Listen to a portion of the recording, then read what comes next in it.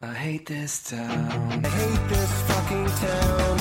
I don't even want to be in this town. I know we're gonna leave this town. Gonna take this down my door. You know this town must run its mouth. This fucking town. We should leave this town. Walking on the grass and I've never seen this town. She's got dreams too big for this town. We're guaranteed to run this town. We're stuck in this town.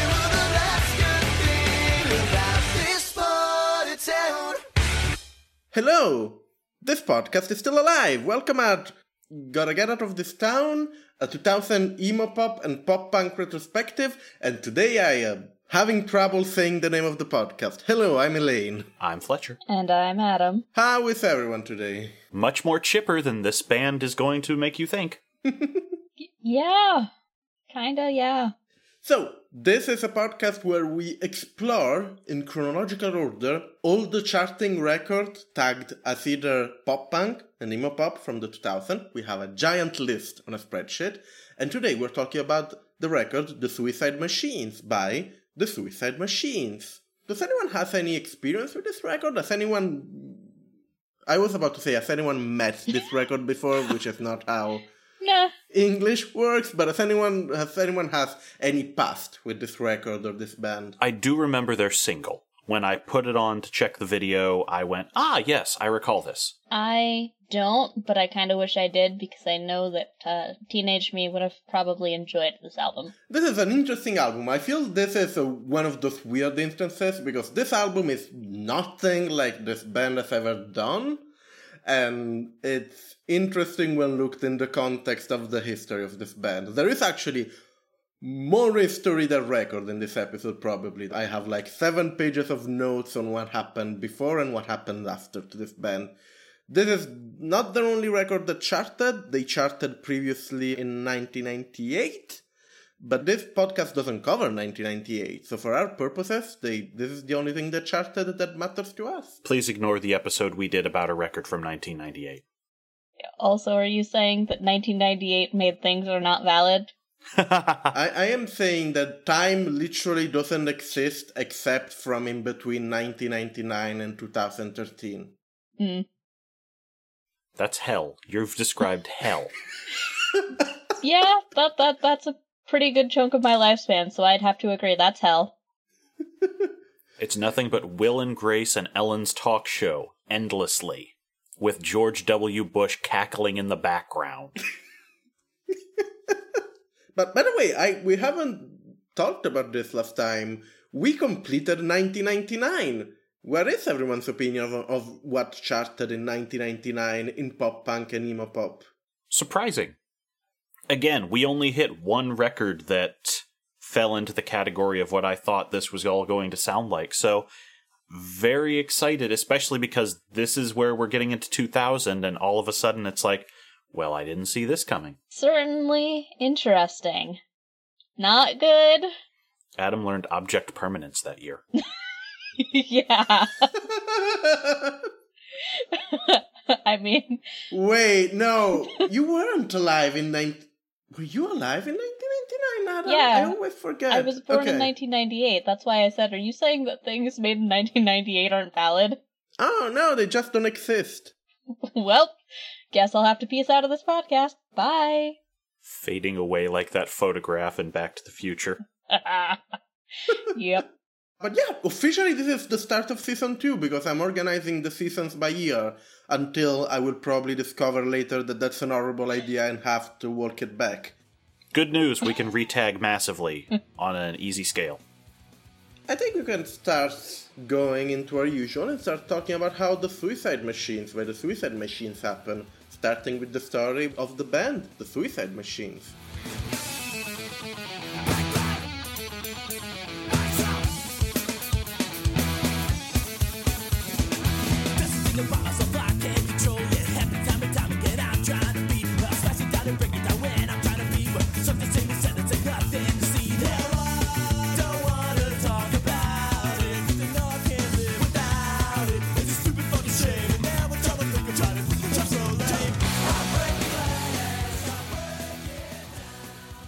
We start in Detroit in 1991, Is this the opposite side of California, literally?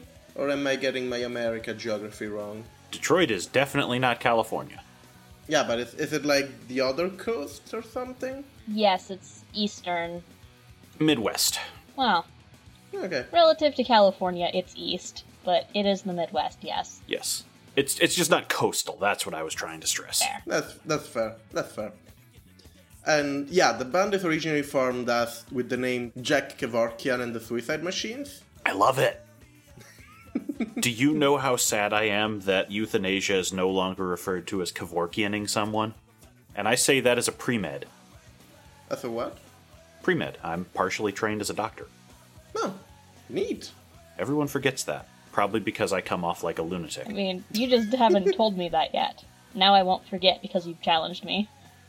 There you go. I am a hypochondriac, so I'm also partially trained as a doctor. Reading WebMD does not count.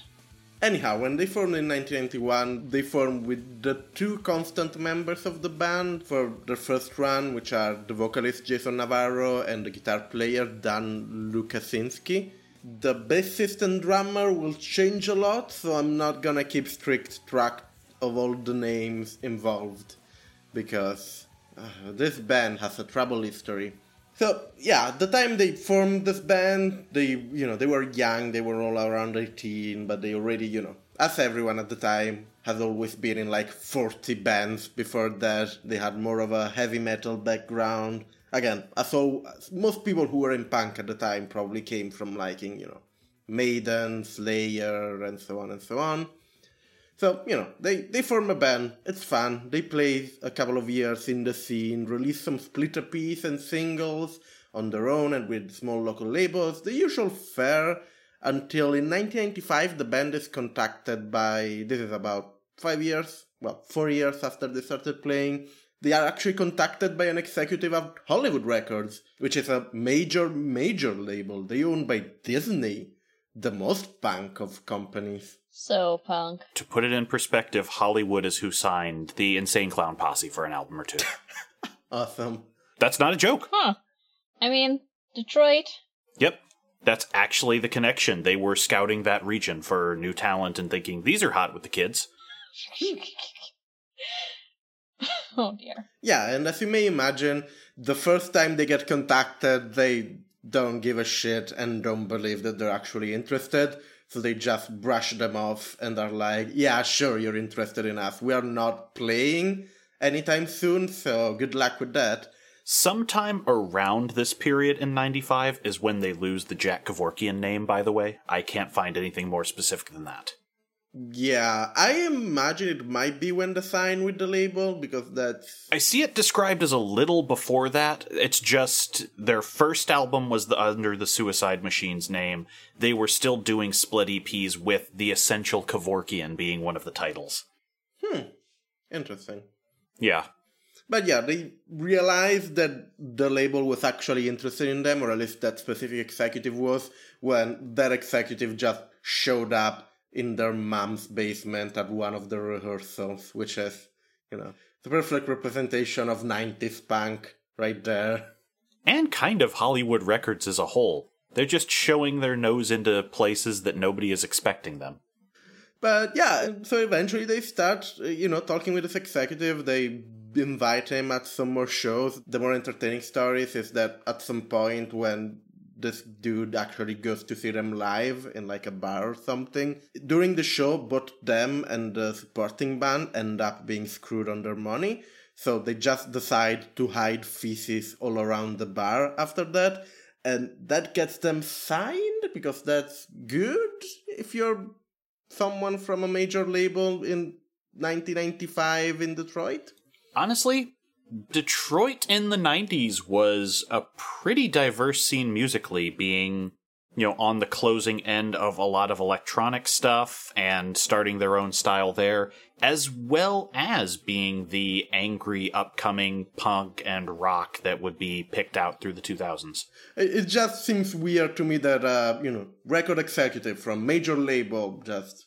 I imagine like someone, in a suit and tie, very well put together, sees this band hiding feces all over a bar and is like, yes, these are the ones that I'm gonna hire. This shows me moxie.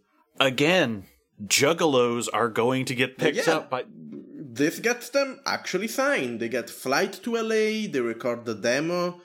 By the way, we are in California once again. They get flight to LA. I'm gonna... Haha. I'm gonna SMH out of this segment. But yeah, they record the demo. The demo sells really well, about 500,000 copies. Some of their actual album will not sell as well as this demo. So yeah, they get their contract. They're signed for just, I don't know the number specific, but they're signed for a whole bunch of records.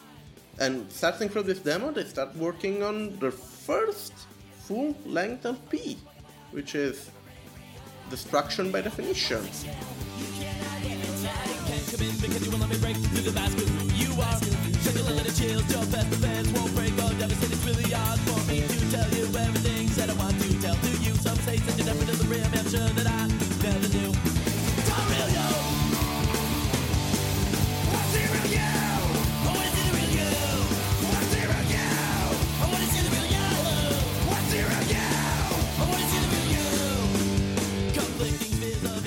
So Destruction by Definition, first album with Hollywood, not bad. It gets them onto the alternative stations. I meant to look into this and see. I likely heard a bit of the band from this period as well, but nothing jumped out at me looking over the track listing. However, this does send them into a solid multiple years of touring, including one with the band Avail, where Avail bails halfway through because they didn't want to tour with some sellouts. Not Avail themselves, the crews, like I imagine the roadies and stuff of Avail. Oh, okay, got it. Just quit halfway through, which is even funnier because, you know, if you're a band, you have like a reputation, you have like leverage. If you're the people who are setting up the lights for the band who are quitting, I'm like, you know, nothing against them. Again, like, you know, they're workers. They're great, but also, like, maybe don't just quit, not because of your working condition, just because you think one of the bands is a sellout. Maybe that's not... Also, you're working for a band that's big enough to have its own crew who aren't the band. You might be nearing sellout territory. Yep. There you go. But yeah, I've listened to Destruction by Definition. It's good. It's not at all what this record that we're talking today is about, and... this is the history of all the stuff that they made. So, they start, and at their core, the Suicide Machines are a ska hardcore band.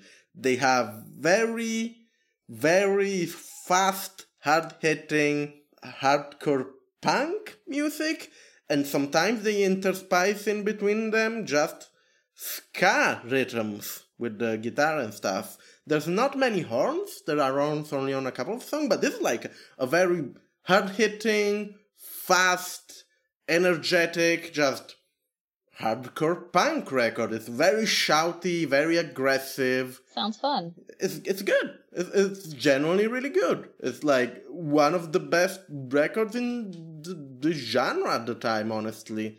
There are a couple of lyrics which are awkward, and there is one homophobic slur thrown in the record, which I'm not behind it, but it was the 90s, you know. Aside from that one slur, their politics seems very solid. They have a bunch of political songs. They will make a bunch of political songs later. I don't mind Navarro as a lyricist. There's a song about shoes. It's a whole song that's about Vans are better than this other brands of shoes, which is funny. And it has the line, and this was before Chris Cornell died. At the time, Chris Cornell was the guy in Soundgarden when this was released, so different context from today. But there's a great line, which is like, talking about how these shoes are good, and then it's randomly, worship Spicoli, don't worship Cornell, which is...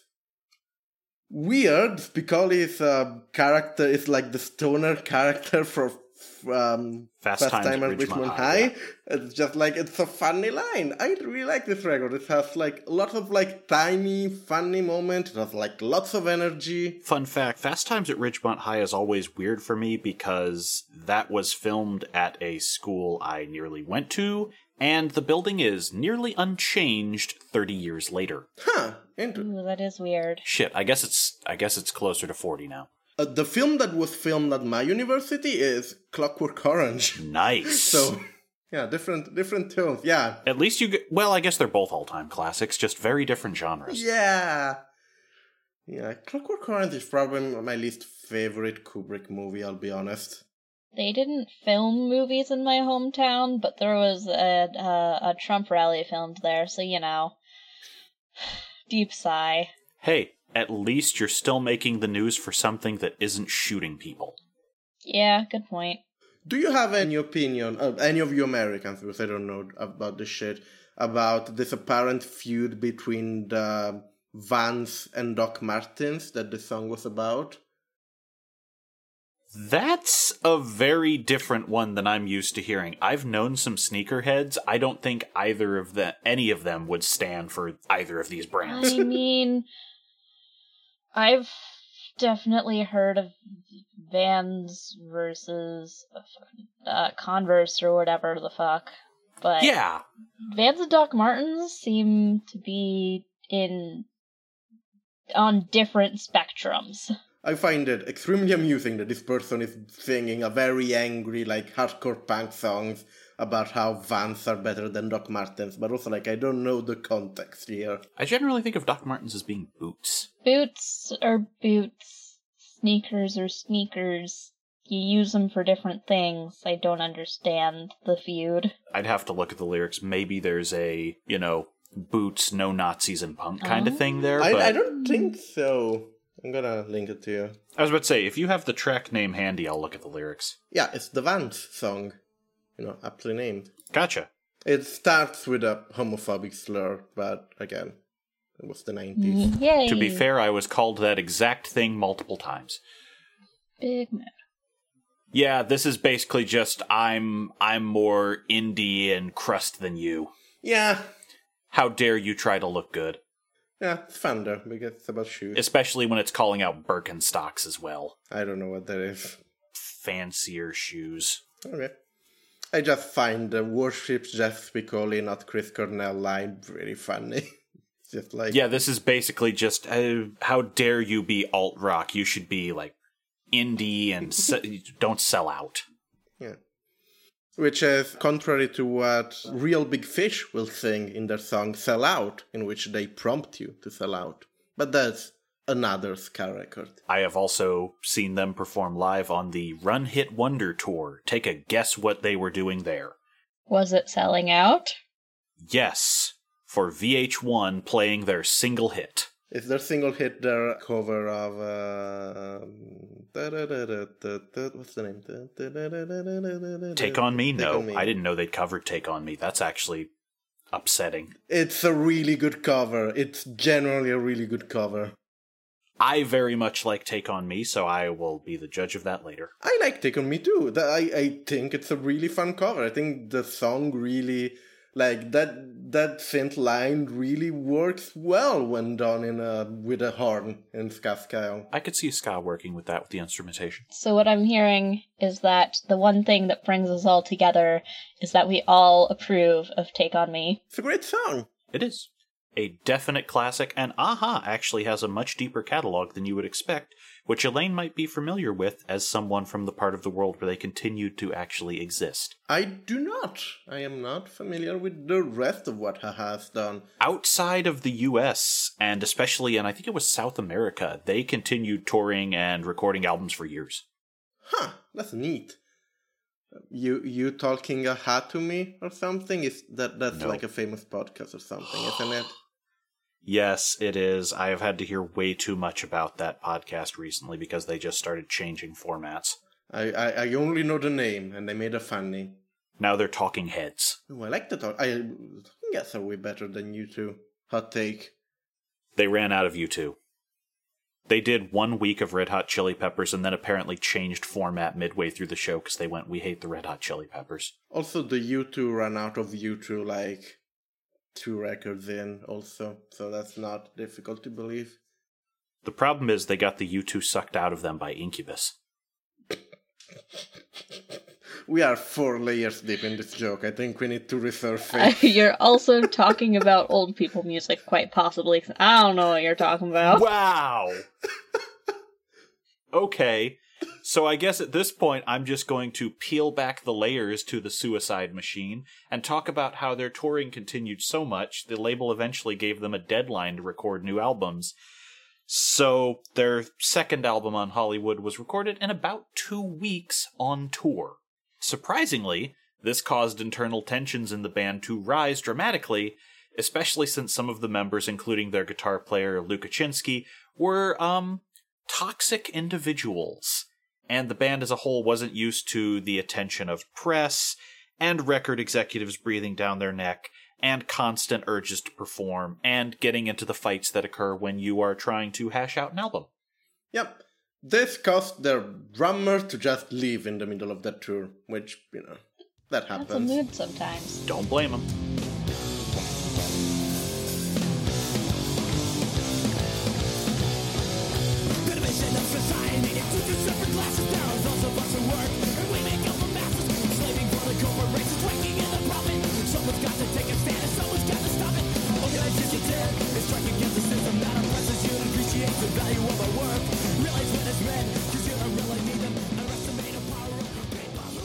The album is surprisingly not bad. If you read interview about it by Navarro, he will say pretty openly that like half of the record sucks, which is not incorrect. I think if you cut 11 songs from that 22 song record, it's a pretty good EP. I say EP because if you cut the half of that record will be like 14 minutes. So I don't think, even if you have 11 songs, I don't think it would classify as a full EP at that point. But yeah, it's more ska, there are more horns, there is more political tone that, they're not breaking new ground, but they have some anti-racist stuff, some ecologist stuff, and some straight-up anti-capitalist stuff. By the standards of what we will see on this podcast, that is, slightly more radical than average, which I'm into. Again, they don't have any particular wit to their politics. They're more like, capitalism is bad, wake up. But their heart is in a good place. I mean, I will take witless capitalism is bad over any kind of witty attempts at anything other than capitalism is bad. Yeah, the record has the song Strike, which is an incitation to strike as workers, so I'm into that. It's good. It's not as good as their previous record. I don't think it's less energetic, it's more ska. I'm not as into it, but it's still a pretty good record. It still goes pretty hard. There are some heavy metal riffs thrown here and there, and there's more ska stuff going on, but while still maintaining a pretty hardcore punk attitude to it. Lots of shouting still. Difficult to understand what the singer is saying if you don't have the lyrics with you. So, that one rolled out in 1998 and flopped dramatically, selling a total of 77k units on its first week, which, again, is in the 90s when you are still hitting real crazy levels of sales. Yeah. And again, we mentioned how much their demo sold, so, this is not ideal. This would probably be the kind of thing that might end a band's relationship with a major label, except they end up on 2 soundtracks during this period, that of SLC Punk and An American Werewolf in Paris. One of these movies is still fondly remembered, and I bet you know which. Which one is it? SLC Punk. I see. Oh, I was going to say An American Werewolf in Paris. I never saw that movie. Oh, no, that movie was not well regarded when it came out, and it has aged horribly. I imagine so. American Werewolf in London is a great movie, so I don't... Yeah, it's a classic. That's why everyone went, why is this? Didn't this release like 5 years later? Or like 8 years later? I think it's over a decade. God. Yeah, it's a thing that had pretty much no one from the original thing and basically only capitalized on the name, but it was done a generation later, so you don't have a lot of nostalgia for the original, and you're aiming it at that demographic, so why would the original people come back? Also, how many werewolf movies begin with trying to illegally bungee jump off of the Eiffel Tower? I mean, that just sounds cool. Well, the titular werewolf is trying to kill themselves by flinging themselves off the tower. Our idiot hero is trying to do an illegal jump and sees her jump and saves her. And that's how he gets bit. Does he get bit midair? I forget if he gets bit midair, but it's pretty quick after that. That movie moves at a weird pace. 0 out of 10 using suicide for plot reasons. I'm just saying, if he gets bit midair, this movie goes from a 0 to a 10 out of 10. Because that's just, cool. I'd have to rewatch it. I just remember that the bungee jump scene pretty much sums up the movie as a whole, especially in the case of, why is this here?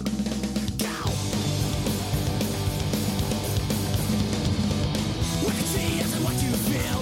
What you say isn't always true. Sacrifice when you think it's real for the sake of being cool. What you believe to get someone else. What you think and what you feel. Sacrifice what isn't less you for fucking better deal. Start looking from a different point of view. So by the time the Suicide Machines get around to their self-titled record, they're at a low point. Navarro has distanced himself from writing and was starting to try and break from drugs and alcohol. His son is recently dead. The other band members are all at each other's throats. And the label is going, hey, what if you tried for something that people wanted to listen to rather than that last album? Harsh. This also does not help when they piss off the management of K-Rock. So they were not going to get any airplay in one of the largest tastemaker markets in the US. I didn't find any details on why they pissed off K-Rock, but that's just something that Navarro just throws, in one of his stories. It's just oh, at the time we also, they wouldn't play us because we made them angry. But I don't know why, but it's just funny. That feels like a someone slighted someone at a party story. Yeah, probably. Oopsie.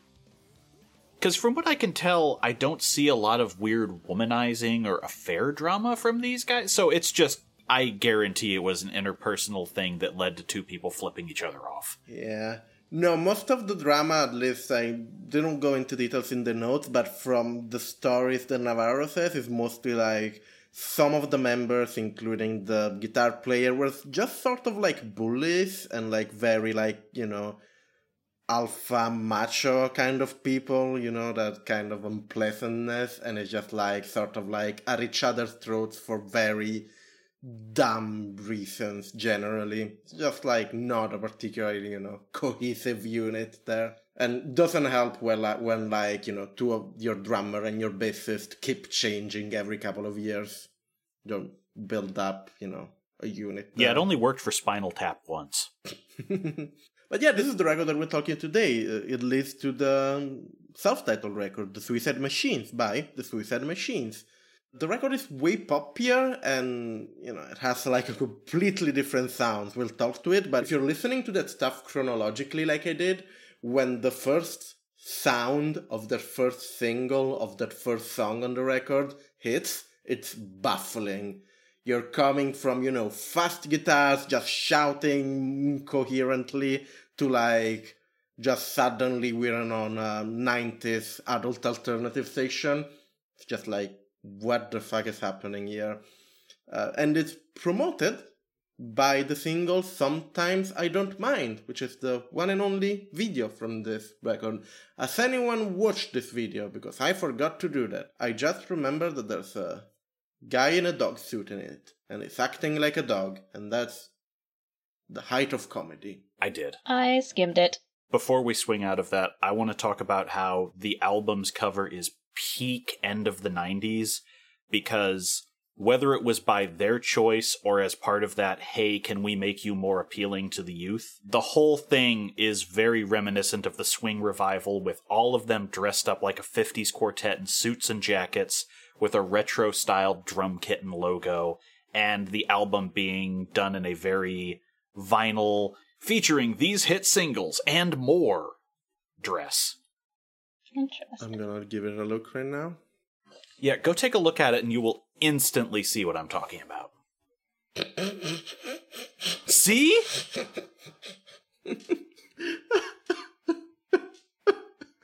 I don't know whose idea that was, but man, that places this in an era like nothing else.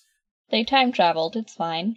But yeah, sometimes I Don't Mind's video is the band is playing in a Pee-wee's Playhouse style room that has a bunch of giant multicolored things, and a guy in a dog suit is wandering around town doing vaguely inappropriate things, sometimes with the band, sometimes without. If you want to see a bunch of ladies getting humped or having their butts sniffed by a furry, congrats. You can do that. See, I skimmed it. I was just kind of like, yep, okay, dude in a dog suit, cool. Didn't catch any of that, but now I know. Within, I think, 30 seconds, the dog is standing up and taking a leak on a fire hydrant. So it tells you pretty quick what it's going for. Turns out the people listening to their music actually did mind this song. Navarro says that during live show, people would just turn their back to them and raise their middle finger during the song. That tracks. Must be an interesting sight to see at a show. I've been at shows where that would happen. It's much better that than you get the alternative where everyone is asking them to play their one single and the band hates you. Never ask Nada Surf to play Popular.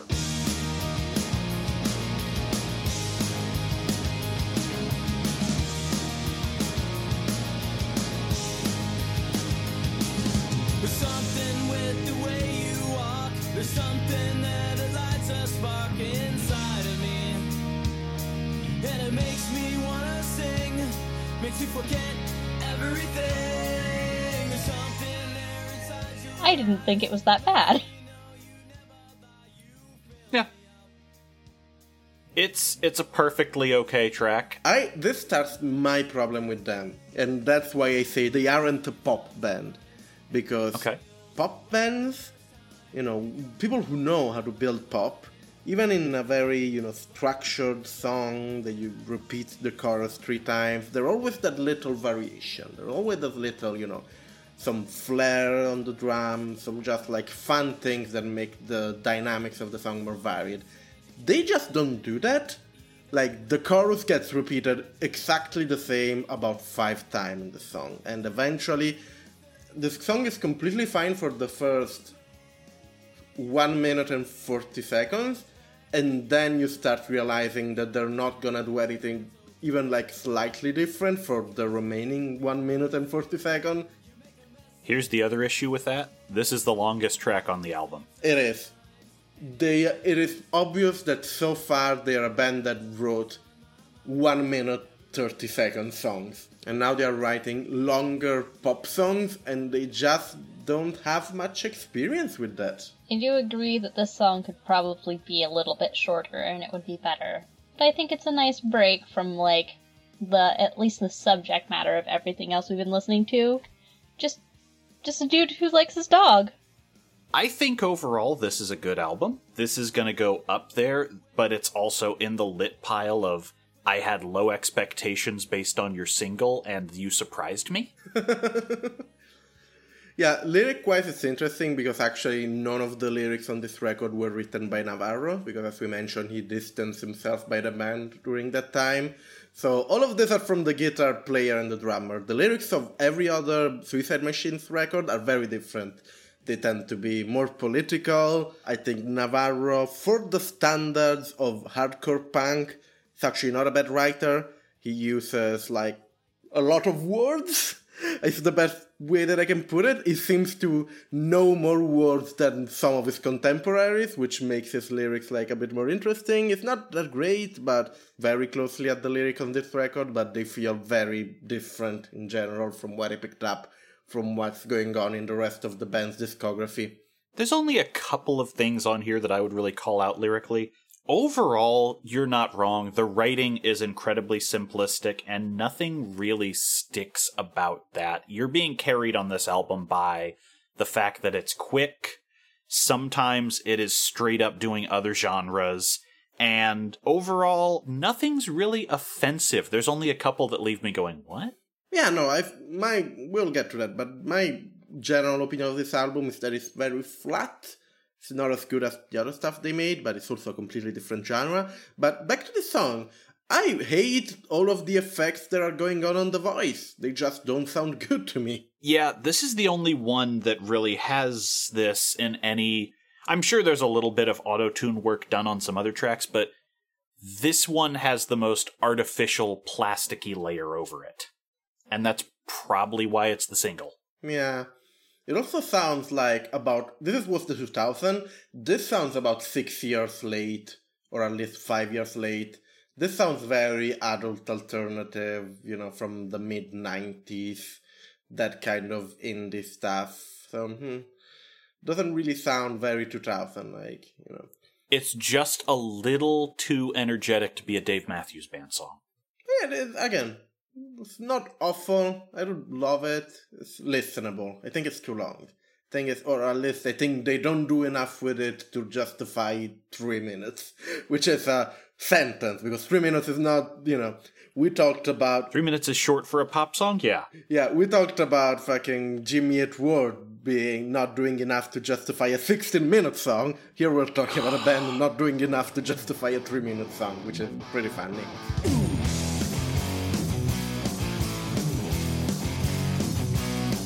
Well, just today I was forced to say I'm going on a permanent holiday. I'll drop what I'm doing, it's okay. I'm going on a permanent holiday. Well, left on nose and I'll be gone for a long time. With that, I think we should shift into track 2, Permanent Holiday. Yeah, where they try to be Green Day. This is not the one that I wrote that about, but I could see that. I just thought this was a quick, in-and-out, simple punk song. It's not bad. I really liked this song. I love how the singer mentioned that this record was the first time that he actually had to learn how to sing, because, of course, all of this music before this was just shouting, and it was like, oh, I need to learn how to hit notes and stuff. Well, he did a bang-up job. It's not bad. Yet we've heard many worse vocals from people who have already been doing this. I am enjoying it much more than Blink, so... I think that Blink record, musically, on a pure musical level, is way better than this. I'm talking about on a vocal level, and solely on a vocal level. Oh yeah, no. Yes, on a vocal level, that's a low bar to clear. Yeah, no, yeah. Tom DeLonge is not a singer anyone should look up to. Yeah, I'm just saying that, he had no idea how to sing. He still did better. That's... good job. I am to Billie Holiday crooning what Tom DeLonge is to an Iggy Pop actual punk vocalist. Welcome to Gotta Get Out of This Town, a shitting on Tom DeLonge retrospective. We've got plenty. Take off your pants and jacket is coming. But yeah, the Permanent Holiday is like a cute Green Day-ish punk song with a pretty neat heavy metal riff at the beginning. Fun.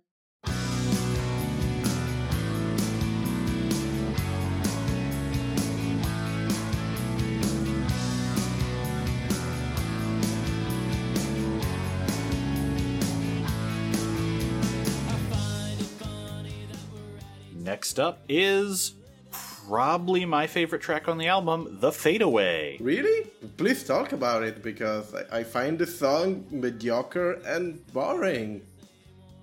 So here's the thing. This is entirely in my lane, the way that very few things we cover on this show are. This feels like an of-the-era alt-rock track. I see you screaming about how, are they trying to be R.E.M.? Oh no, oh god.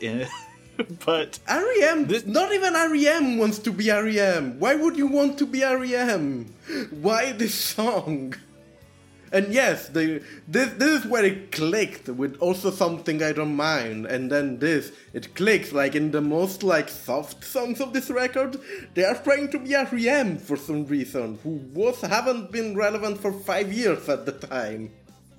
But also, we're talking about something that this is the band doing lyrics that seem more like a mature look back on your life with it, which is not a thing we get often.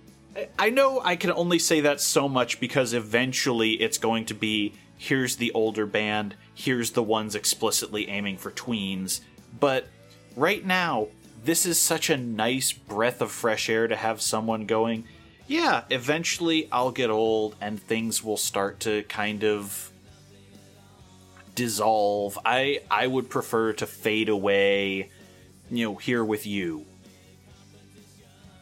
Sure. I don't like this song. No. No, that tracks. I like it a lot too, but I'm not sure I can articulate it as nicely as that.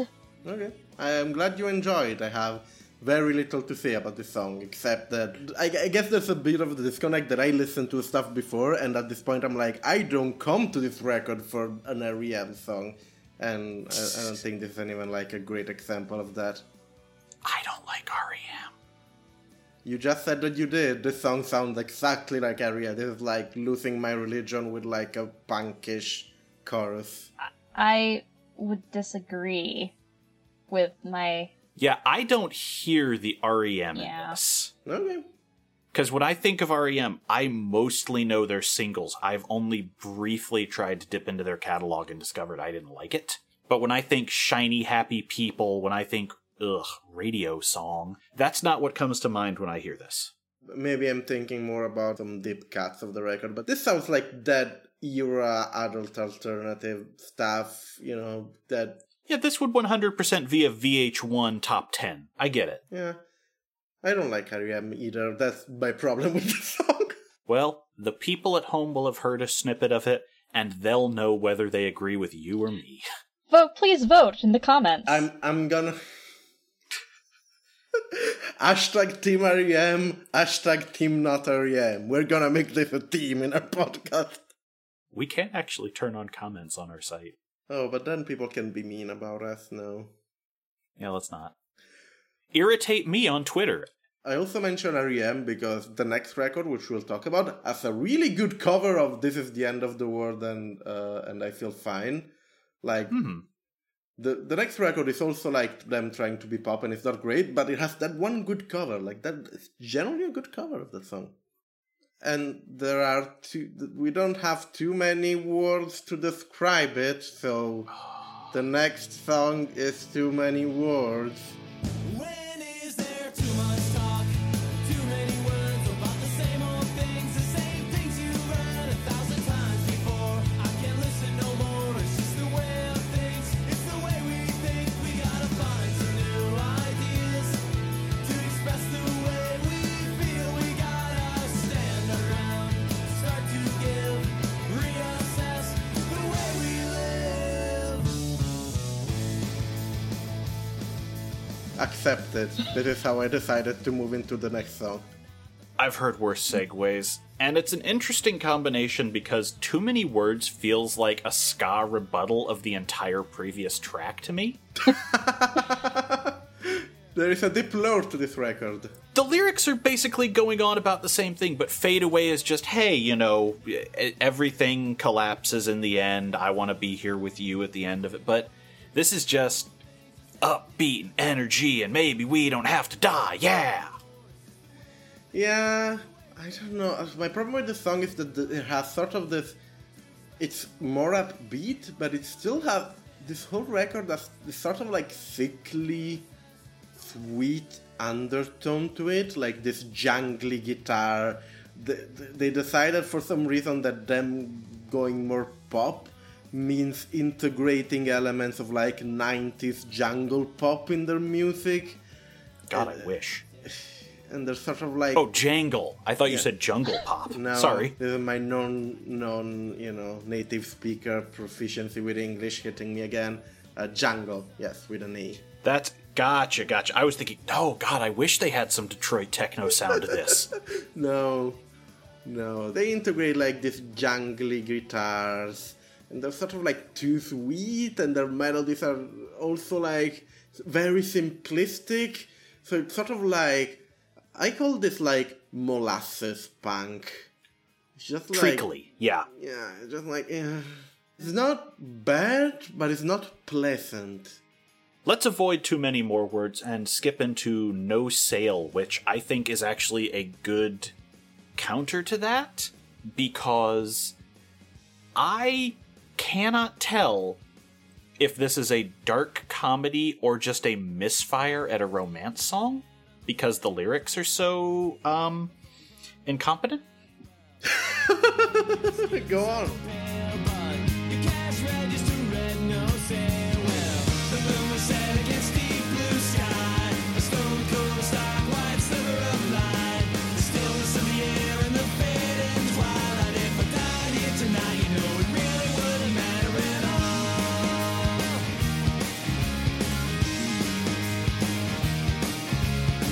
We've known each other since the first grade when I pushed you down and whitewashed your face. Well, we were playing the king of the hill, yeah. But it's got a good hook, nothing really drags on it, so musically it's perfectly fine. But let's just see here, I have the lyrics. Squints my eyes. Is this the one that I thought sounded like an incel song? Maybe it doesn't sound cruel about it, it just sounds kind of resigned. That's fair. We've known each other since first grade when I pushed you down and whitewashed your face. Well, we were playing King of the Hill, yeah, we'd start an avalanche and see who fell. Something hit my head, I was rendered unconscious. If I died on that hill, to you it wouldn't really matter. Okay. Like, the common chorus through this is, you know, if I were dead, you wouldn't care. But we've known each other such a long time. I can't tell if that's supposed to be romantic or if this is supposed to be a dark parody. Cannot help you with that. I can tell you that there are some hey backing vocals in this song, which are hilarious because the song is fairly slow, and then you have this random, like, very harsh punk things going on, and it's just like, huh. I mean, the hey is the dude trying to get the girl's attention because, you know, she still doesn't care if he's dead or not. Is this song about Homer and Mr. Burns? What? What? There is running jokes in The Simpsons where Mr. Homer has worked at this is a Simpson podcast now. Homer has worked at Mr. Burns' power plant for like years, for like decades, and Mr. Burns can never remember Homer's name and doesn't know who he is. So that's my question. Is this about them? This is a secret Simpson song, and this is a secret Simpson podcast. Okay, now I get that. Also, Ellie, didn't you know he's only worked there for 12 years now? No, he hasn't. Yeah, it's only 12 years. He's only been there as long as Bart's been alive. I have not been keeping up with The Simpsons past like season 15 or whatever, so... Oh, so you don't know that they've retconned out earlier flashback episodes to the 70s and 80s where now he was actually touring with Lollapalooza and started a grunge band in the 90s? Please say psych. No. Hey, guess who still watches The Simpsons? But there is an episode about Lollapalooza from classic Simpsons. Yeah, I know. The Smashing Pumpkins and Peter Frampton were there. Hi. Billy Corgan, Smashing Pumpkins, Homer Simpson, smiling politely. Yes. Hey, I literally pay money to hear a Simpsons podcast on the regular. Go ahead, quiz me. There is this big problem with The Simpsons for me that 99% of The Simpsons that I've experienced are in the original Italian, so I don't always get the English references to them. I've heard you guys have a good dubcast. I still stand to this day that the Italian dub of The Simpsons is the one instance of a dub being better than the original voice acting.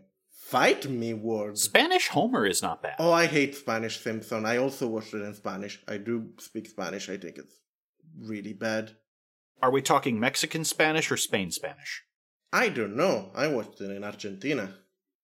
I don't know which one they had. Yeah, I don't actually know what they'd have. It was really bad. I don't think it was nearly as good as the brilliant Italian dub. Sadly, the original voice actor of Homer in Italian died, Last year, I believe, yeah. No. The Italian one died about 5-8 years ago, and it's been downhill ever since then. Huh. Maybe it was another international Homer who died last year. They're all starting to get up there. That sounds like a magical realism, surreal sentence. Another international horror. All the international Homers are dying. That sounds like a pop punk track. Actually, that sounds like a Boards of Canada track. International Homer's dying. I don't understand your problems. 'Cause you got too many of them. It's hard to relate to you. Well, we've been told that the grass is always greener on the other side. The other side, oh yeah. But that doesn't mean we should stop what we're doing on the outside. The outside. We all know that everything changes. This always seems better than the other. Gotta keep my mind focused on right now. Speaking of things that sound as generic and mockable as that, let's talk about Green. Which is another Green Day song. This is the one that if it wasn't for the lyrics, I'd think it was explicitly them trying to do a Green Day song. There are a couple of tracks on this record that are just generic pop punk by Green Day, except not as catchy, because these dudes are not used to write melodies. Yeah, I have notes about 3 tracks out of 14 that just say something to that effect. Yeah. I actually had to look over and count. I don't have the lyrics at hand, but one of my notes is that the lyrics are weird and they sound like they're written by someone who doesn't know English. The chorus is, "We've been told the grass is always greener on the other side, but that doesn't mean we should stop what we're doing on the outside. Outside!" Mood. Outside, repeated 3 times, yeah. Yeah, 3. 3 outsides. Yeah. So yeah, I could definitely see non-native speaker lyrics. It does feel sort of like the Tom Tom Club or something. They're sort of awkward, and I feel they lack, not the expressiveness, but I compare this to a lot.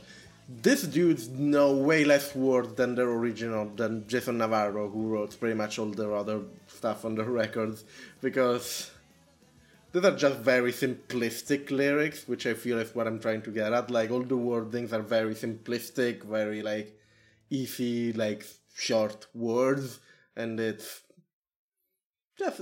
not even a problem. Like, I don't even, like, I will listen to a song that has great, like, instrumentation, great melody, but has poor lyrics. This has neither. This is just like a middling pop punky track. Yeah, it really does feel like we wanted to just distill down Green Day and try and make that one of our things.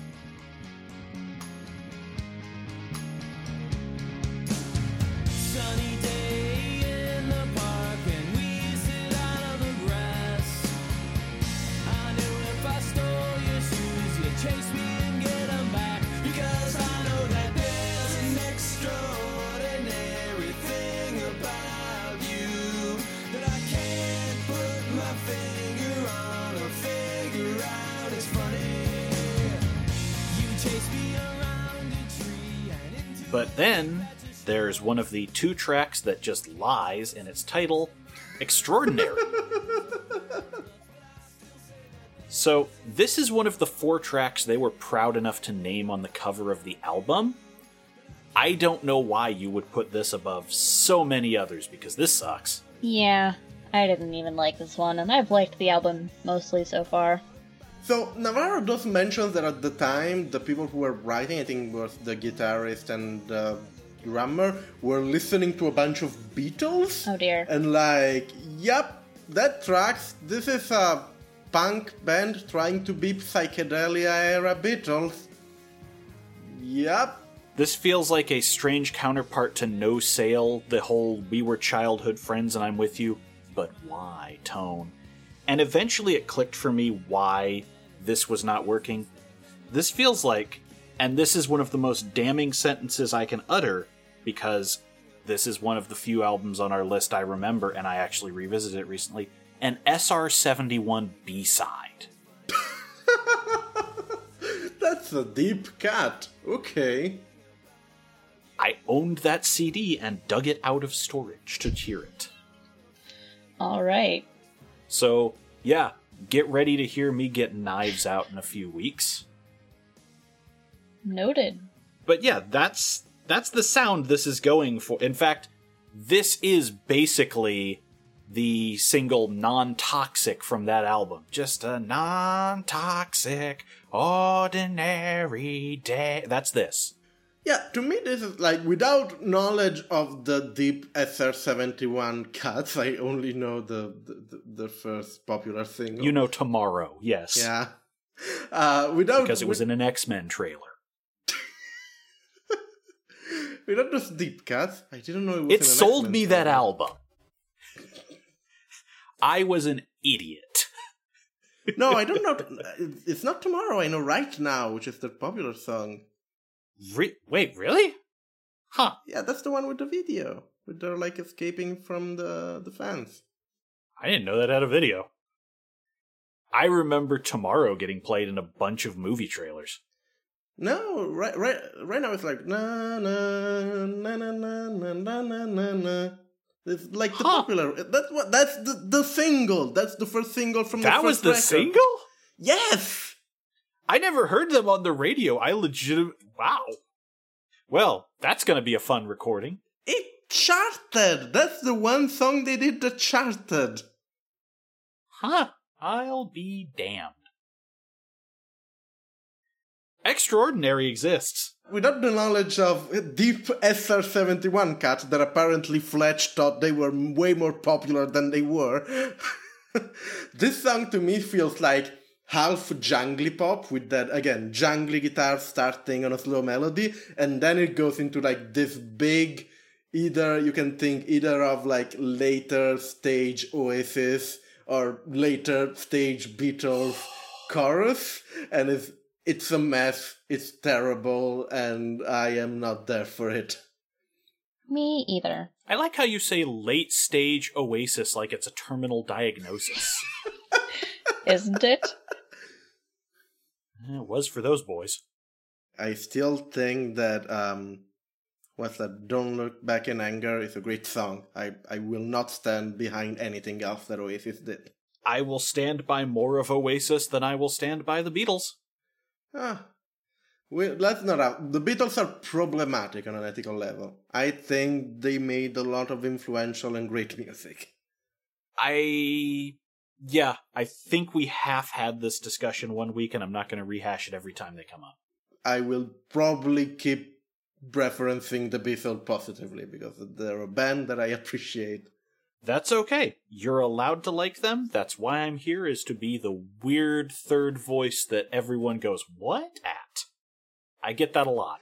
No, it's fine. I've heard way more Beatle hate in the last 10 years than Beatles love. I think it's completely fair on an ethical level. John Lennon was a horrible human being, apparently. I think my generation, or the one after, is the last that's going to listen to the Beatles. That may be. I hate everything. Yeah. Speaking of which, the next track, I Hate Everything. My system's down, got an overload of hate, got a bad attitude with no intent to change. I've had my fill, I put my cards on the table. Won't take it back, cause today I hate everything. I hate it all, hate my friends, hate the song, hate this bad attitude. I'm sure you hate me too, but I don't care. You know why? When it's over, then you die. No making friends today, cause I hate everything. It's a new metal song, everyone! We reached new metal! I love this! Yay! This song sounds like how a person feels when they, like, haven't slept in a couple days and also, like, forgot to eat and are just, like, having kind of a rough time, and they're just like, wow, life sucks. Everything sucks. I hate this. But then, like, they do get some food, and they, like, take a nap, and then 2 tracks later, we get Perfect Day, which is what you come out with once you've had your food and nap. I love how all of you are making little stories by putting together these songs.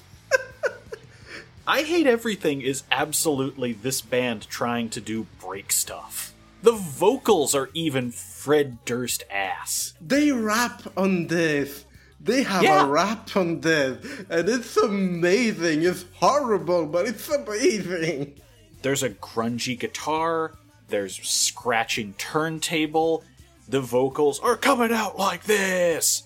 I'm gonna note a thing about the scratching turntable. I'm not sure they know how scratching turntables work in music, because they don't just have it as an accent on a thing, it just goes on through the whole song. It's just like scratch, scratch, scratch. It never stops through the whole song. It's great. It's awful. Oh, you it's mean great. 4 white guys in a punk band didn't quite know turntablism? I mean, also, nothing says I hate everything like having to listen to turntable scratches for multiple minutes straight.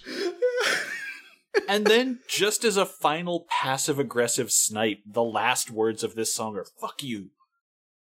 Mood. The riff on the song is a really fun metal riff. Everything else is just amazing for all the wrong reasons. I love this This is song. in my top 3 on this album. This would be my top song if there wasn't an actual song that I really liked on this album. Yeah, much like how you enjoy this one, The Fade Away is my number 1. I think this gets my number 2. I love that the lyrics are just them listing up things that they hate. It's once again extremely simplistic lyrics, but it's funny. Yeah, it's my favorite things, but growled. Yeah. Cold copper tea kettle's burning my hand. I just got something in my pants, it's sand. That's what this is. I think that this song is the embodiment of the no talk me I angy meme. I hate my friends, I hate these songs, I hate this bad attitude, I'm sure you hate me too. Mm-hmm. I hate the trees, I hate the birds and the bees. I love this song. It's fun. It's very much a fun...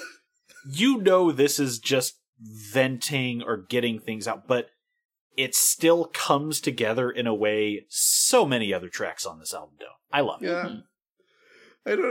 I hope that the comedy in this song is intentional. I really hope so, because if so, it works. I'm going to give them credit. I'm going to give them enough credit for that, because nothing else on this album really is aiming for spiteful.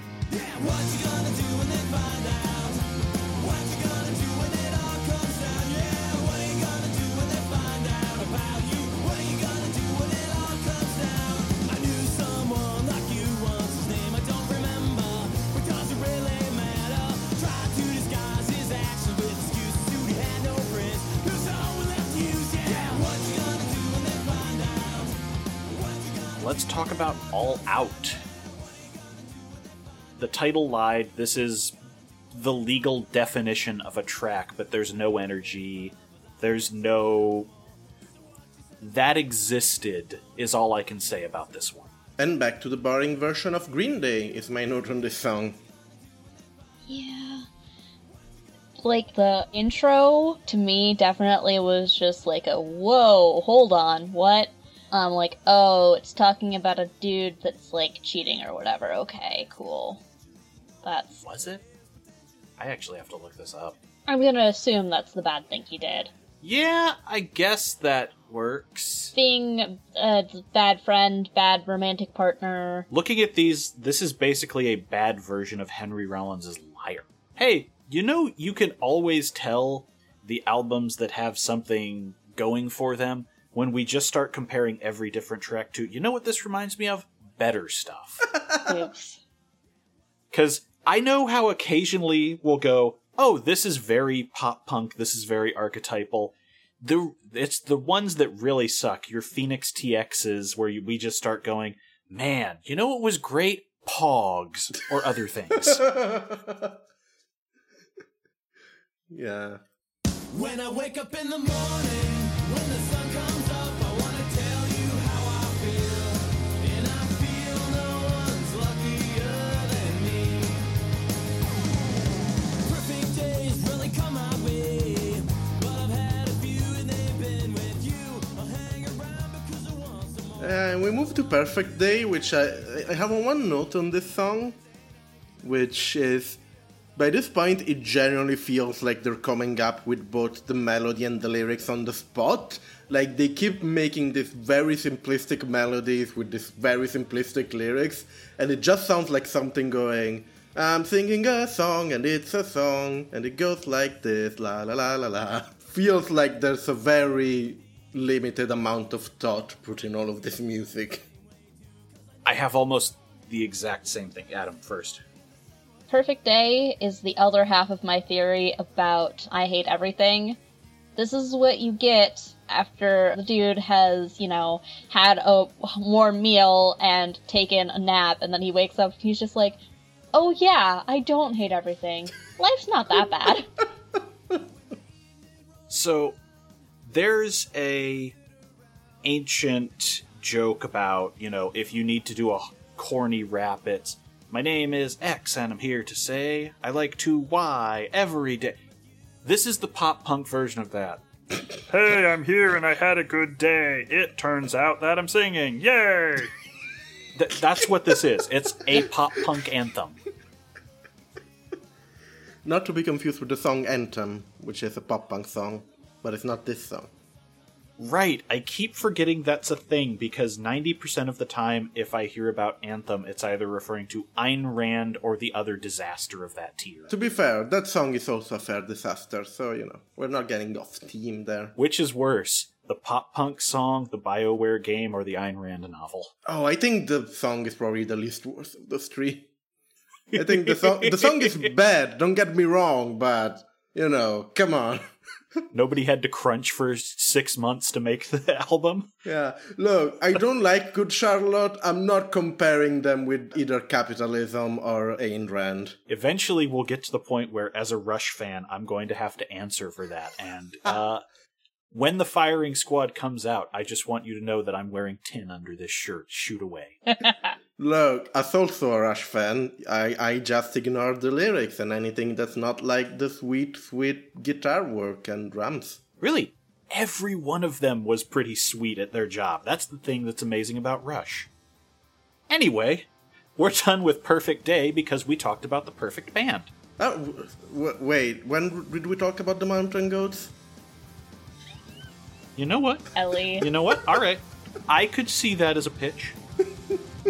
Anyhow, let's move to the next one. Sincerity.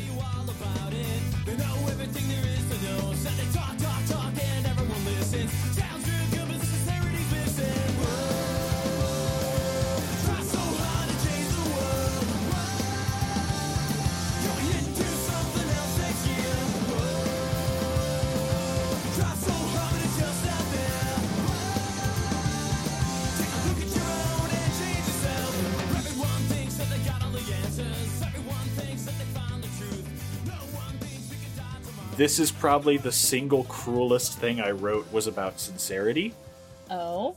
Because whenever this band talks about how they have always been political, this is the track you need to hold up as a counterpoint. This song is just straight up, hey, do you want to make a better future? Make a better you, bro, in a Mark Wahlberg voice for 3 minutes. I think that this song is it's just interesting that this one is on the same album as Too Many Words, just because, you got, 2 songs about people talking too much and not being sincere, and neither of them are particularly good. Yeah, this one just kind of undercuts their whole thing about, yeah, we got political chops. It's so strange.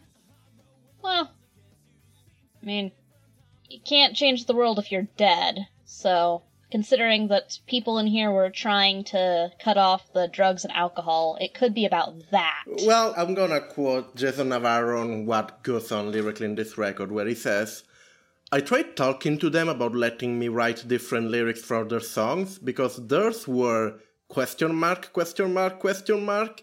wrong for our band. I had no clue why these two wrote such crazy songs.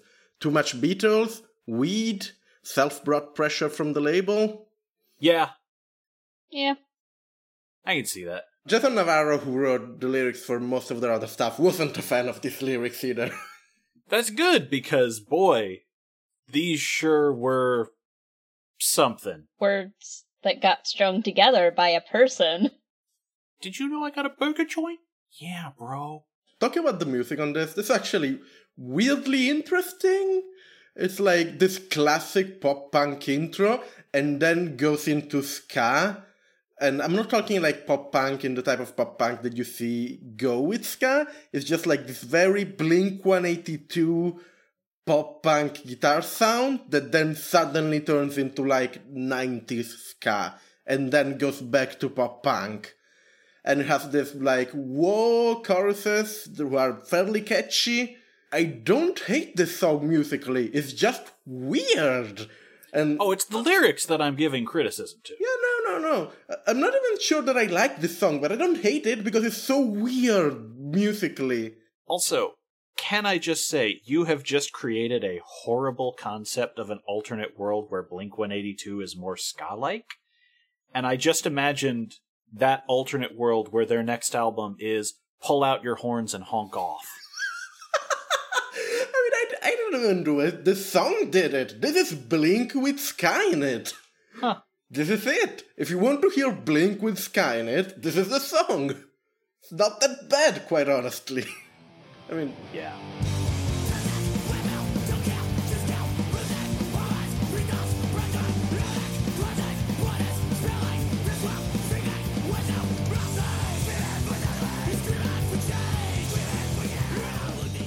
So should we talk about the tape mastering error? I wasn't aware of this. Go on. Yeah, it's track number 10, Reasons. It's under a minute, it seems to start and end out of nowhere, and it feels like an outtake that just made it on here by accident. Oh, right. That's the really hard metal song, right? It's borderline like metalcore. Yeah. Yes. It just feels like someone was warming up things, and this just made it on here as transitional glue, but in the wrong way. It's transitional glue that... What's the opposite of glue? A transitional scalpel? I guess? This is the opposite of transitional glue. I was thinking transitional lube, but okay. Ah! Go on. Yeah, this is so weird because, again, it just stops and starts. It feels like a piece of something larger from another band. There's barely any vocals. It's so short, and it just feels like an accident. It's baffling because this is harder than anything that they have done. Like, they've done pretty hard, like, hardcore punk music. This is even harder than that. This is like borderline metalcore for like a single minute of this record. It's baffling. The size, the fact that it feels like it just isn't supposed to be, like it just starts in the middle and doesn't finish. It's really hard to overstate how weird this is.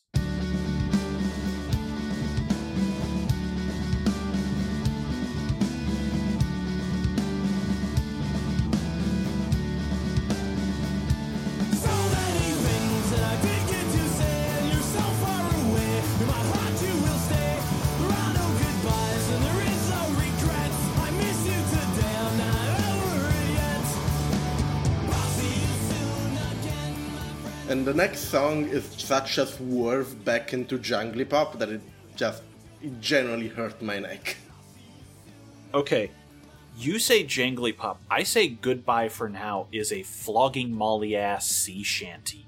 That's what this is going for. I definitely thought that this was more sea shanty-ish. Oh, I can hear that. Yeah. You love me a sea shanty, but I'm not sure if I like this one. It's a very weird thing, and especially with the title being Goodbye for Now, I feel like this was supposed to close the album. That's what I was thinking. I was like, why did but Yep, but it doesn't. The best song of this record closes the album. oh, and what does it say that the best song on the album is a cover? Oh, this is right! Yes! Now it makes more sense, this song. It's a cover, okay. Yeah. Also, I feel really bad because my take on this version of I Never Promised You a Rose Garden is Katie Lang Save Me, the worst version of this song I've heard. Now I get why I like this song, because they didn't write it. Sorry. I'm now assuming that all the things that I liked from the songs were from the original song.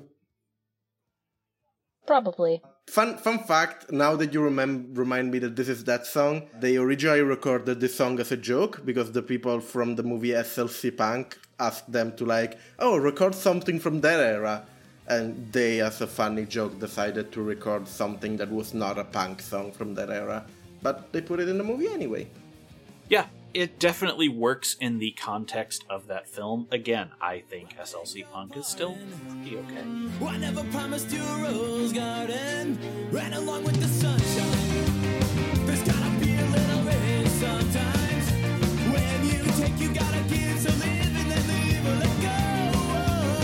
I beg your pardon. I never promised you a rose garden.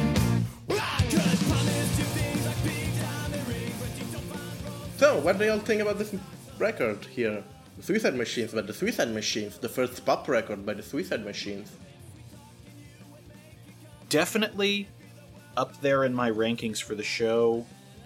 Not gonna buy this instantly tier, but it's enough that I'm probably gonna dig into some of the rest of their catalog tonight, especially with you saying, hey, their prior stuff is very good punk, and their later stuff goes to some interesting places that are not trying for this genre. I thought it was enjoyable. Okay, y'all enjoyed this record more than me. I think this record is awfully flat. It has some downright bizarre songs on it, which I feel make it interesting as a novelty. Like, again, even the starting song, when you're coming from the previous record, is just baffling. It's just like, oh, this is what they're doing? Oh no. And then you move into, some of the songs that have strings on them, which are like, And then you have a new metal song, which is the high point of the record, because it's hilarious. I have the little, like, small metal hardcore punk interlude by 1 minute, but, The only times this record entertained me is when it was funny and baffling, but whenever this record tried, like, in earnest to make catchy and good songs, I think it fell extremely flat for me. I don't think it's bad, I think it's extremely nothing. I would take 50 The Suicide Machines weird experiments that go awry or fail over a single extra Phoenix TX album, because that was such a void. Agree. 100%. That's what I'm saying. It's not actively awful. It's just like extremely flat. This goes... I put this in the same tier. Like, this is probably 3rd or 4th place for me out of all our stuff, just because it's the same thing as Lit, where I came in with expectations, and at every turn, it didn't beat those expectations, but it did leave me going, you did what now? I want that. I want surprise. This is a great surprise album. I think the Lit record was way more interesting than this one, though. Yeah, I'll give you that. You notice I said, this is behind the Lit record. That's fair. This is pretty much my second worst album. Like, this is right above Phoenix TX. Ouch. Okay. If we hadn't talked about Phoenix TX, this would be the worst record. That's interesting, because this is my top record. Mind you, I did not listen to the Jimmy Eat World record, so it is not in the running. You have to listen to that record. That record is so good. So good. It's so good. You really do at some point. It's quite good. Yeah, but I, smiled while listening to this. Have not done that with any other album. I hadn't smiled in 40 years. Basically. The Phoenix TX story?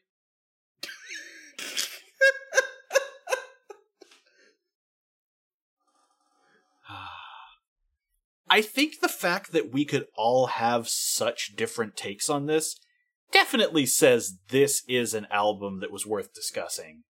And I feel that already means we have something good here. Yeah, the story of this record is also interesting. Again, like a band that was doing something completely different, pushed by the label into doing a pop record, while their main songwriter just took a hiatus while everyone else was writing this record. It's just like, it's such a confluence of bizarre events that lead to this weird-ass record, which is sort of fascinating. That's great, it starts with an earthquake, birds and snakes, an aeroplane. Lenny Bruce is not afraid. Let's go! I know the hurricane, listen to yourself, turn world to its own needs, don't serve your own needs, beat it up and not speak, run, no strength, on blast, touch the planet with a fear high, down high, wire in the fire, represent the 7 games, in a government for hire, and a combat site. Laughter wasn't coming in a hurry with the furies beating down your neck. Team reporters, battle drop, tell the crop, look at that low play. And the aftermath of this record is also fascinating because at this point, The Suicide Machines by the Suicide Machines was a mild commercial success. You know, it definitely beat the dire sales of their last one. But as they started trying to head back into the studio, the band was in pieces. Nobody could really stand each other, mainly because Lukaczynski was a toxic son of a bitch, according to Navarro, to the point that they would drive to live shows in different cars. They had fired their manager, and they couldn't leave the label because you do not get out of a Disney contract unless Disney says so. In 2001, as this stuff was going on, they finally record their next record, Steal This Record. Then during that process, the bassist leaves the band once again to be replaced with someone else. This is their first record with digital production it is, and Navarro fucking hates this record. If you read his comments, it's like, you know, at least they let me sing in the previous record. In this one, it was just like, they just modified everything with digital production, and he hates it. On a, I don't want to say objective level, I think on a less... Technical level? No, like, this record is less funny than the previous, it's less funny than the record that we talked about today. There's no new metal song on this record. Is this good in a good way? I think still this record is better than the previous record. They start implementing more of their stuff in the pop sound. There's more ska, there's more punk in it. It's not that good. Still, they're not good at writing catchy pop songs, sorry. But there is a really good cover, as I mentioned, of This Is the End of the World As You Know It and I Feel Fine by R.E.M. It's a really good cover of that song. I gotta say, that's not a hard song to cover. That song is good by itself. And if you had, like, heavier guitars, you're making it better, because everything is better with punk guitars on it, so... It's not a difficult song to cover, but it's a solid cover. This is funny, that cover will probably be something that I listen just like unrelated to this podcast project. That's something that I added on my Spotify playlist, on my Spotify library. It's a good cover. The rest of the record is bad. It's not great. I think it's better than this one. I have a theory. Perhaps the reason why their album titled Steal This Record did not sell well is because instead of purchasing the record, people stole the record. I mean, Counterpoint. System of a 1 Down. year later, Steal This Album by System of the Down sells pretty well. Yeah. I tried, Suicide Machines. I actually had to look up in the background, wait, was that the same year? No, there's 1 year difference. Yeah. I will also point out, in the defense of the band, this was the era of everything switching over from analog to digital, and it was a rough transitional period. Was this about the year when The Lost in Comatorium by Mars Volta came out? 2003 was Deloused. Okay, Deloused in Comatorium is like one of the records that mostly suffer, I think, from digital production. I cannot objectively judge this record because the mixing on it just gives me a headache. See, closer to that, and relevant to our earlier discussion, this would have been half a year before the very infamous Vapor Trails by Rush. Yeah. And that's considered to be straight up one of the most fucked with compressed albums on the entire era, to the point that the band actually did a remaster of it in under 10 years with a new producer. The loudness wars are, not to get all audiophile here, a fascinating subject as engineers were playing with new tech and trying to just boost the volume of everything they were working with, but it flattened things so there was less dynamic range on the album. I mean, even aside, I am not a huge audiophile. I can say that some of the records from this period of time, straight up, with me even not knowing about this stuff until I researched it later to check why is this record giving me a headache, I cannot listen to them in the original mix. They literally give me a headache because the sound is weird and loud and not balanced properly for the human ears, or at least for headphones. I listen to most of the things that I listen with headphones. Oops. And yeah, that's the kind of thing that's made to be played on a stereo, on a radio, as ambient to catch your attention, not blaring through your skull. A quick summary if you don't know what we're talking about with the loudness wars or dynamic range. Basically, if you play a standard song from recordings, some things are going to be quieter than others. The guitars will likely be louder, drum hits will be louder than hitting the cymbals, vocals might be a little less at times, but you want to boost them some. No dynamic range means you are boosting the volume of everything involved as high as it can go so that it just turns into a flat mess. If you were to look at them in some kind of audio editing program or analysis, the wave is basically a brick of sound. It's miserable. Yeah, it's rough. Yeah, and yeah, this was not the only problem that Navarro had with the record, but it definitely played into it.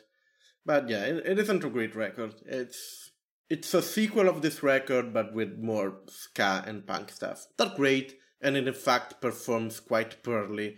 Doesn't even chart anywhere. Not even on the Billboard Hitseeker, which is the indie-ish chart that they have. Hey, up and coming, yeah. Yeah. And yeah, by this time the band is angry at each other, it's angry at the label, and it's angry at the world. They hate everything. So they decide to fulfill their contract obligation by releasing a greatest hits. So, their time with major labels at an end, the band moved down to the indies, and Side 1 Dummy Records picks up A Match and Some Gasoline in 2003, and just to really put this into the middle of the Bush era, War Profiteering is Killing Us All in 2005, going back to a hardcore punk sound with some ska influences. Those two records are pretty good. I listened to them. They are back to their original sound. They are harder. They are angrier. They have basically no pop in there anymore. It's once again back to ska core. And it's good. They are back to their political shit. And it works. Again, no particular wit, but they are angry and they'll take the Suicide Machine over American Idiot by Green Day every day of the week. They seem way more aware of political issue than most people in the pop, in the mainstream at the time.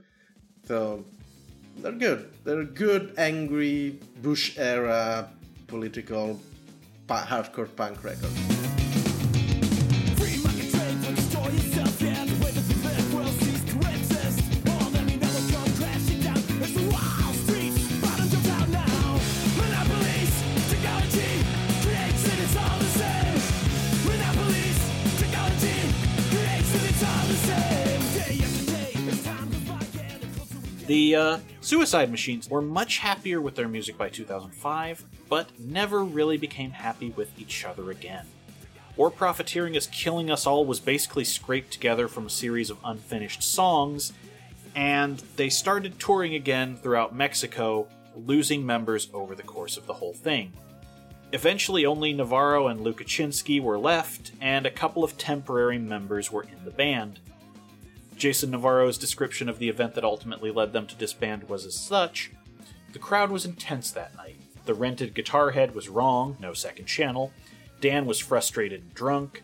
We got off stage and the crowd wasn't leaving. They were chanting, and this went on for what seemed like an hour. Dan wouldn't do more songs. People started throwing things at the stage, glass things. Promoter asked us to play or he was going to have to call the police on the crowd. Dan wouldn't, so we went out without him and played the Van song. It wasn't a cool thing to do by any means, but it had to be done. After that, Dan said in the alley in the back he was done. He quit. I won't go into how bad he fucked me over, but that was that, and the tour of Mexico was cancelled. I knew this was the end." Yeah, so basically they had this hell tour where slowly everyone quit, which is pretty, gnarly there. And yeah, that was the story of the Suicide Machines for the first run, which is interesting. And at this point, we have where they are as of the modern day. Where are they now?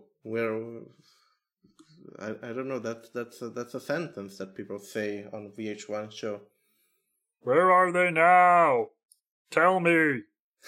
Deborah. Jason Navarro started a series of bands with a heavier sound in the wake of this. Hellmouth, Break Anchor, Jay Navarro and the Traders, and continued to play in a band that he recently started with their bassist at the time of War Profiteering, Left in Ruin. Lukashinsky ended up moving to Japan, of all things, where he currently owns a guitar store and plays in the mostly Japanese band, the One Thought Moment. Back in the United States of America, in 2009, the band reforms briefly for a charity concert with the War Profiteering formation. So everyone was from the War Profiteering era, aside from the guitar player, because wasn't in America anymore, and also I'm pretty sure everyone hated Lukashinsky at that point. And Justin Malik replaced him on the guitars. As this thing goes generally, rejoining one time leads to rejoining another time, and then you do another show and another event and whatever. And then suddenly it's tour. Yep, eventually you just start touring regularly again. As of last year, the band was touring regularly, and especially if you look at the interviews that they have, there are some interviews on YouTube from them recently, they just seem in a way healthier place, they just seem chill. They are all in the same room at the same time, talking to the interviewer, which is, important. Yeah, Jason Navarro recently opened an Instagram account where he just tells stories about... It basically just went through all of the records that he owned from the band and just told stories about each of them, including, weird singles, tapes from their beginnings, and stuff. It's really neat. You can find him at... Instagram.com/JNavarroTraitorJ. A lot of the stories from this episode have been sourced by that, but there's still a bunch of stuff if you're interested in them. It's a good read. And there's just some really cool stuff to see in there among the media and various things. Yeah. And this year they actually released a new full LP of new materials, in the first in 15 years since War Profiteering. And it's called Revolution Spring. It's pretty good. It's actually my favorite records of them, aside from the first two records. It's my third favorite record that they made. It's pretty good. It's poppier, it's more positive and less angry, but not in the way that the record that we talked about today was. This feels more on their term. This feels way more consistent with their sound. It's very political, very appropriate for, the current socio-political turmoil of today. Yeah, it's solid hardcore punk and ska mixed together with some solid energy, a bit more of an upbeat energy to it. There are actually some melodies. It's not a melodic record by all, but there are some melodies that work better than the record that we talked about today. They're self-titled. And yeah, it's unexpectedly a good continuity of sound for something that came out 15 years after the last record. It's good. I actually recommend it. It probably won't end up in my top 20 records of 2020, but it's a solid record. It's a solid recommendation. Okay, I now have to know, what are your current top 3 records of 2020? I'm gonna open my spreadsheet and I'm gonna tell you. Okay, so right now my top 3 records are Time Pop, Time Pop, Time Pop, Time Pop, Time Pop by Time Pop. What else? They're not in order yet, but I can, quickly tell you of the top one, which are my 3 favorite. Time Pop, Time Pop, Time Pop, Time Pop, Time Pop by Time Pop. It's a great noise pop record. What's Tonight to Eternity by Cindy Lee, which is a good dream pop lo-fi record. Everyone loves it. I think I need to give it a second listen. I really liked it on a first listen, but I also have a little symbol for things that I need to re-listen, because I'm not convinced if I only like it or I love it, but it's there. Mm-hmm. And Lovecore by Orchards, which is a really nice math pop record, and I love Orchards. Their first record was really good, and the second record is even better.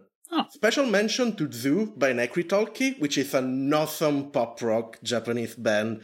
They make really good, interesting, again, matte popish record with this very adorable, high-pitched vocals. I love them. They're great. I discovered them through The Algorithm by YouTube, and I don't think they're in my top 3, but they are there. Another shout out for hipster reason, completely. the new Shinsei Kamate-chan record is amazing. It's a great noise pop record, but it ended up in my 2019 spreadsheet because they released it on like the 20th of December as a preview. And so it's not gonna be in my 2020 list, but it's gonna be in my 2019 list. But Shinsei and Kamate-chans are great. Anyhow, this is Elaine Talks Modern Music. I am impressed because you have me beat in that you have bought more than 5 albums so far this year. Oh, I tend to listen to about 200-ish new records each year. That's why I have a spreadsheet for them. Got it. Still, definitely glad you've got me beat there, and I will keep my damn fool mouth shut given... What? No, I want to know what are your top records this year? The top 3 would be Thundercat's new album. I believe it is It Is What It Is. And then right behind that, in second place is definitely Fetch the Bolt Cutters by Fiona Apple and Possession by Joywave. Oh yeah, I have those on my list of things to listen, which is also a thing that I have. It's in the same spreadsheet. I would definitely prepare a happier chaser for after Fetch the Bolt Cutters. Yeah, I figure, but you know, yeah. Again, if no one, I have a deep love for spreadsheet. I think my spreadsheet of the music I listen, which I've been working on for about like 5 years at this point, it's my masterpiece because I keep adding functionalities to the spreadsheet every year. Yeah, spreadsheets are really neat. Yeah. I am a cool, normal human being. My passion is spreadsheets. Yeah, you know what? I will agree.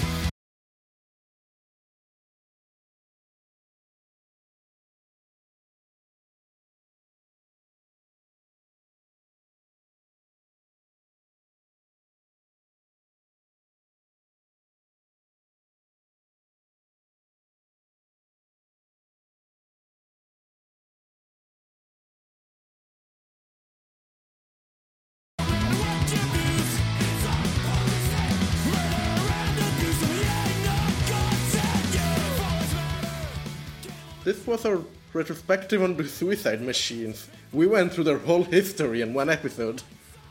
And still didn't break 2 hours. 2 hours 10 of footage recorded, but it would probably, after editing, it would probably be less than 2 hours. Do we want to say something extremely awkward or embarrassing before we move to the section where I say things? I believe this is the point where I'm supposed to throw up my left fist and say Kevorkian was right. Wow, that got dead silence. I don't know what these things mean. Oh wait, are you too young to know who Jack Kevorkian was? Yes. Oh my god. Jack Kevorkian was a doctor who invented a literal suicide machine for patients who desired euthanasia when that was still illegal. Oh. And he would eventually lose his license and I believe be tried for manslaughter because of it. Well, that's interesting. Yeah. He was a hero pushing for people to go out on their own more dignified terms, and I stand by that statement. That sounds fair. Seems legit. Same song, different chorus. It's stupid, contagious to be broken, famous. Can someone please save us from Pop Rock 101? So, this was this episode of Gotta Get Out of This Town, a 2000 pop punk and emo pop retrospective, and we talked about the Suicide Machines, the whole of their career, which, aside from their self-titled album, which was amusing but not my personal favorite, it was an interesting thing to discover, generally. Now, after listening to this episode, if you have thoughts, if you have ideas, if you have a functioning brain that needs to communicate with other human beings out there in the world that surround us, you can email us at getoutofThisTownPodcast@gmail.com. You can also try and follow us on Twitter at GGOOTT Podcasts. Feel free to at us, I will reply to you. And if you want to listen to more of us, you can go on our website when we have all of our episodes, we have our spreadsheet, we have a contact form if you want to contact us in a different way. GetOutOfThisTown.com is where you want to be if you like this podcast. Just go there and you find all of the info, including links to all of the platforms that we're in. iTunes, Spotify, Google Play. We are everywhere. We're in your house. We're hunting you. This is a slasher movie now. And if you don't want to end up like all people who have sex in slasher movies, which they don't end up well, you can rate and review us on iTunes. It helps us, and maybe we'll spare you. Next week, we'll talk about The New America by Bad Religion. I'm so excited for this one. You're also going to get to hear what it's like when I'm at the wheel. I asked Fletch to do the research for next time, because I am sleepy. I am, constantly. Through all of my life. Mood. So that's what's going to be next. So, this was the episode? Do you have anything to plug, Fletch? You can find me on Twitter at BustRider, which has links to all of my various products because I am just turning that into an easy hub and using my website to redirect people rather than give a 7-minute speech at the end of everything I record. Oh, but I love that 7-minute speech. I will give you the 7-minute speech next time, I promise. Okay. Do you have anything to plug, Adam? Nope. You should get a 7-minute speech too. Next time. And you can find me at ACC The Moon on Twitter. And if you want to support us, we don't have a Patreon, but we have started a consulting agency for record labels. So if you are unsure if you should have your newly signed skacore band go pop, please contact us. You can find us at the name Probably Not Incorporated on the Yellow Pages. Good night, everyone. Good night, y'all. Good night, everyone. Not like I've got the time to stick around. I'll catch my flight, make like a pop punk kid and get out of this town. What's on your mind? There's no point left to keep your image down. Let's terrify.